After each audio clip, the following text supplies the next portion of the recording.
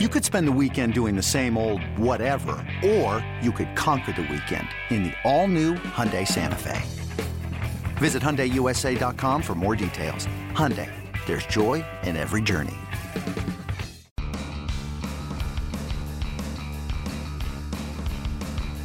You're listening to MLB.com Extras, brought to you by MLB.tv. It's baseball everywhere. Hey everyone, welcome to MLB.com Extras. I'm Tim McMaster talking New York Yankees baseball with MLB.com Yankees reporter Brian Hoke. And Brian, the hot stove is heating up and the Yankees wasted no time. A couple of trades really right out of the chute. So let's start with that, kind of catch people up on the trades and what it means for this Yankees team as we head forward towards the 2016 season. I think obviously the more interesting trade, they acquire Aaron Hicks for John Ryan Murphy. So basically trading from a place of strength where they have another catcher on the way up in Gary Sanchez. And they get Aaron Hicks, who really an intriguing player, I think. He can already do it defensively. We'll see about the offense. But where do you think Aaron Hicks fits into this Yankees team? Yeah, I think this is a lot of what Brian Cashman is trying to do. You see how they're committed financially around the board to a lot of different guys, and it doesn't look like they're going to be major players on the free agent market. So what they're doing is being creative on the trade front. And Hicks is the latest example of that. He could serve a lot of different roles. I think right now on paper you look at him as the replacement for Chris Young. He's a switch hitter. He can hit left-handed pitching. He can fill that role pretty well. But Cashman said the Yankees see Hicks as an everyday player, and he might get that opportunity. It allows them to move Brett Gardner, and they can at least dangle him out there and see what he could bring back in trade. It should be a substantial return if they decide to move him. You could have Aaron Hicks.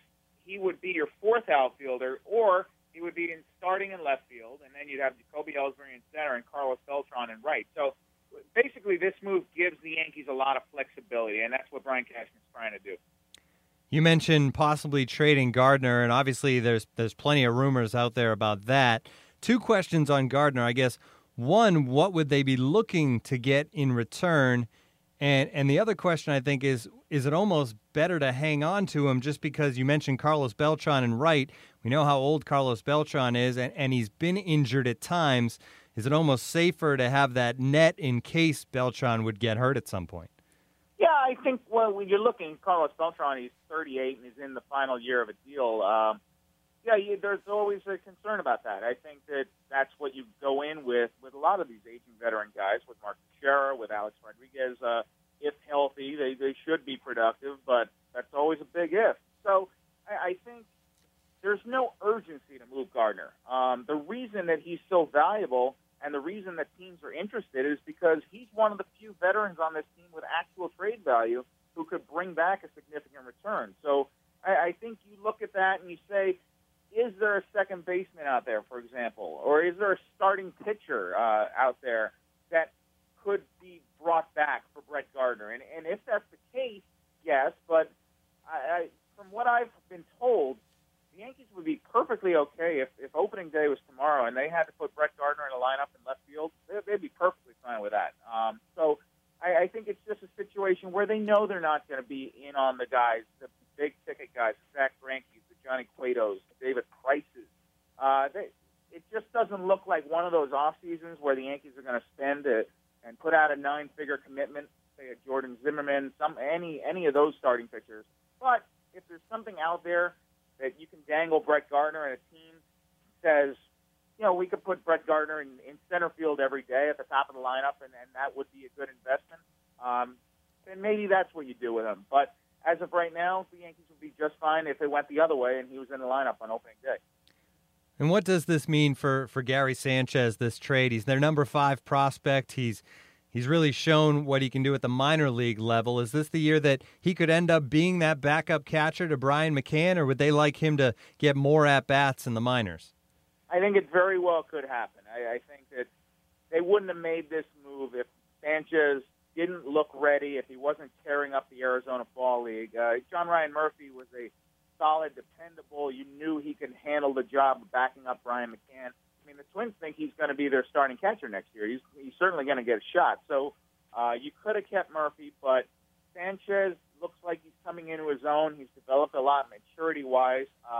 Could he develop more if he had an everyday job catching at AAA? Yeah, he might. But, Cashman was saying this last week. The Yankees have done this before. They did it with guys like Jorge Posada, with Francisco Cervelli, just to name two. These are guys who started out as backup catchers and became legitimate everyday catchers in the big leagues. And so maybe that's what you do with Gary Sanchez. You can still learn a lot and develop a lot, even if you're only catching 1 or 2 days a week in the big leagues compared to being back there every day at AAA.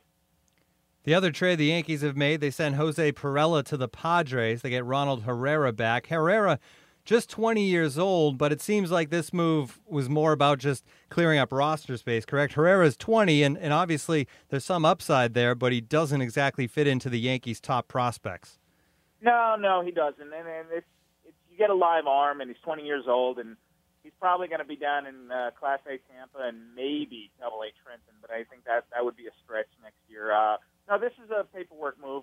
Pirela was a nice player. They appreciated his contributions, but he looked like he was back on that depth chart. I mean, going into spring training at second base, you're looking at Dustin Ackley and Rob Refsnyder as a tandem, and they're going to try and improve upon that. And Pirela was a distant third behind those guys. So it was a situation where he gets a new opportunity. He can go to the Padres and compete for a roster spot, and the Yankees get a little more flexibility. Look, they've got to protect some guys for this Rule 5 draft coming up at the winter meetings. So Pirela, in their eyes, they liked him, but not enough to keep a roster spot there. So they wished him the best and sent him packing. All right, let's talk second base, Brian, because that was a big glaring hole for this team throughout the 2015 season, at least on the offensive side of things. They got a little lift from Dustin Ackley late in the year after trading for him, but it seemed like heading into this offseason, Ben Zobrist just seemed like a perfect fit for this team with his ability to play in different places, a solid defender, a guy that can hit, but now it sounds like the Yankees aren't really looking at Zobrist. What are you hearing as far as what they're going to do at second base, and is there a chance Zobrist comes back into play at some point this offseason? I think there's always a chance, and I wouldn't be shocked if the Yankees have done this before, where they sit out the first round, so to speak, of the hot stove, and then they jump in at the end. Zobrist just makes a lot of sense for them. The one thing that the Yankees want is they want a player who's competent on offense and defense. They look at Ackley and Refsnyder, and they think both those guys can hit, especially if they platoon them righty-lefty, that kind of thing. They could probably be serviceable, but you saw how reluctant they were to put Refsnyder in the field at the end of last year. They were just really nervous about the defense, and he's a converted outfielder who's been learning the position. Ackley, obviously, the bat is better than the glove at this point. That's a situation where if they can improve and get a guy who can help on both sides of the ball, they want to do it. They probably should do it. I think that Ben Zobrist just makes a lot of sense for the Yankees. But as of right now, they're going to sit out the first couple rounds. But like I said, stay tuned. We've seen this before.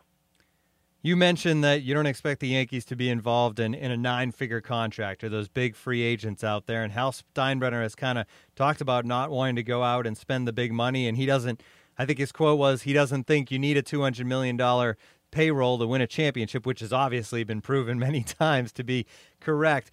So you look at last year when really Andrew Miller was the only big contract they brought in. And now this year, just talk about this new philosophy for the Yankees, and it's kind of interesting to see. And I think it changes these hot stove seasons for the entire sport, just not having the Yankees as a factor on every free agent available. Yeah, I think there's definitely a ripple effect there. And don't forget, last year they brought in Chase Headley and spent pretty big on him, too. But your overall point, austerity is the way that the Yankees want to go. Look, you've heard Hal Steinbrenner talk about this $189 million and wanting to be on the luxury tax so many times. It hasn't happened yet. And it may not happen at all.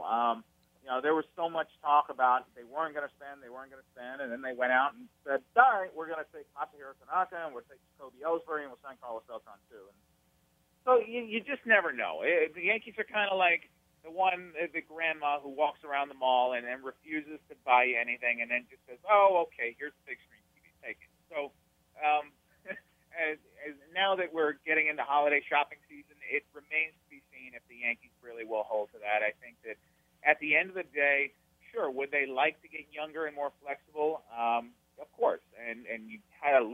encouraging signs. You had guys like Greg Bird and Luis Severino, and you have Aaron Judge knocking on the door, and Gary Sanchez as well. And they're talking about James Caprillion, their first pick from last year. He may be in the big leagues by the end of the year. Jacob Lindgren. There's a lot of young talent to be excited about coming up through the Yankee farm system, but I don't think you're ever going to see a day where the Yankees field a team that was completely built only from within.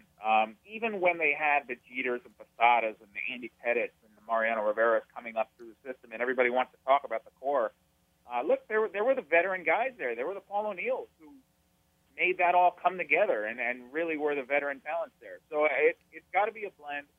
The Yankees are still the Yankees. They're still going to spend money. They're still going to have a high payroll. Does it have to be a $250 million payroll? No, I don't think it does. But I think it's going to be significant. I don't think you're going to see a day where the Yankees are crying poverty. I think that there are always going to be players who spend money, and no matter what they say, at the end of the day, I think actions speak louder than words.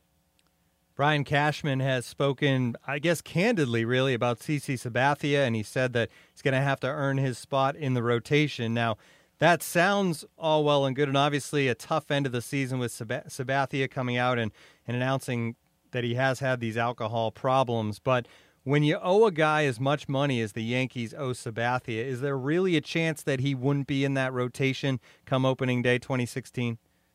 I don't think so. I think that the Yankees just aren't in a position where they want to guarantee anything to anybody. It really does them no benefit to say, yes, absolutely, no matter what, CC will be in the rotation. But I think that odds are, for a number of reasons, like what you just mentioned, the way he pitched down the stretch, it seems like he figured some stuff out with that knee brace. It helped him get a little more over the rubber and finish his pitches. He was a different guy the last handful of starts of the year. And I think that had he been healthy, had he been mentally and everything healthy, he would have pitched in the playoffs, and he might have pitched well. Who knows? If they had gotten past Houston. So I think that you go in, you think of him. You certainly don't think of him as your ace for next year, but you think of him as a guy who's going to eat up some innings and should conceivably be a 3 or 4 starter for you. I think that if you're in a situation where CC Sabathia is your 5th starter, you're probably in a really good spot. So I think that you go into next year penciling him in, and maybe you can even use Penn and put him in there. But considering the commitment that they've made to him, the fact that he's probably got 2 more years there unless there's going to be some kind of shoulder injury, I think I like him.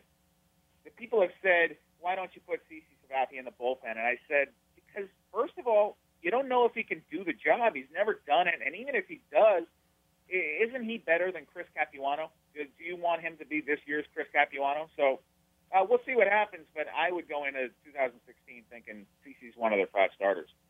One last note, Brian, November's awards season in baseball, and Brian McCann won his 6th career Silver Slugger Award and his first as a Yankee. Can you just talk about how much more comfortable McCann was in 2015 as opposed to his first year in the Bronx in 2014 when he really seemed to struggle? Yeah, I think that this was the guy that the Yankees were investing in. The power numbers were back, and he just seemed a lot more comfortable. And I think that there might have been more to transitioning to the American League, to learning all the pitchers, to living in New York or around New York and dealing with the media and the increased expectations and the fan base. I think that's all true, but mostly I saw a guy who was comfortable in his own skin and was ready to just let it rip and really was back to being more like what we saw in Atlanta out of him. So I think that as the Yankees go into year 3 of this contract, I think it's safe to expect that you're going to get more of the 2015 Brian McCann and less of the 2014 one. And if that's the case, they should be pretty happy. It's a pretty select group, and the guys who have won that many Silver Slugger awards at catcher. This was his number 6 for him. Pretty select group and an impressive company there. So I think that when all is said and done, and you look back at Brian McCann's career, you're going to be pretty impressed by the numbers he put up, and I don't think that short porch in right field is going to hurt at all. It's never a quiet hot stove season in the Bronx. Brian Hoke, thanks a lot for joining us. You've been listening to Yankees Extras on MLB.com. MLB.tv Premium, the #1 live streaming sports service, is celebrating 13 years. Watch every out-of-market regular season game live or on demand in true HD. Real-time highlights, live look-ins, pitch tracking widget, and more. MLB.tv Premium includes a free At-Bat 15 subscription. Watch live baseball on over 400 mobile and connected devices. Watch at home, in the office, or on the go every night on every device. Blackout and other restrictions apply. Visit MLB.tv for details.